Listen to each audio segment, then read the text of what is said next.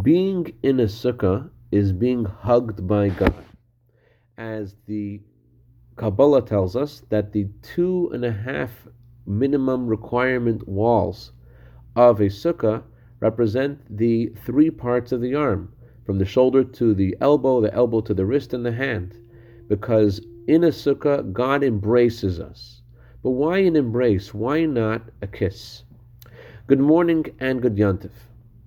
What's unique about a hug is that a hug takes the person from behind and brings them close to the person who is hugging them.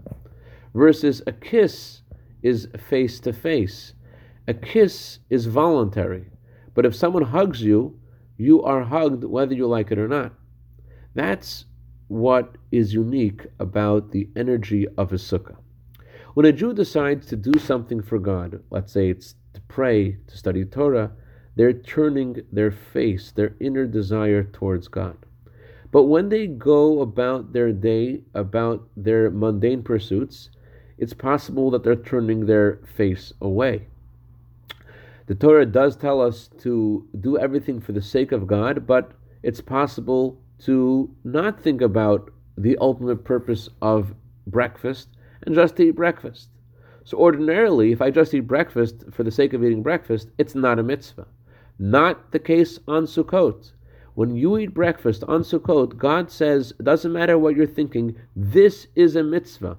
I'm hugging you. Even though you may be turning your back to me, I'm going to hold on to you and bring you to me. Because on Sukkot, God envelops us with His love and brings every facet of our life experience close to God, which empowers us to be that way the rest of the year. I'd like to dedicate our Minute of Torah today to Rabbi and Mrs. Dovi Berger in honor of their brand new baby girl soldier in the army of Hashem. May she grow to Torah, Chuppah, Masim Tovim. Have a wonderful Yontif.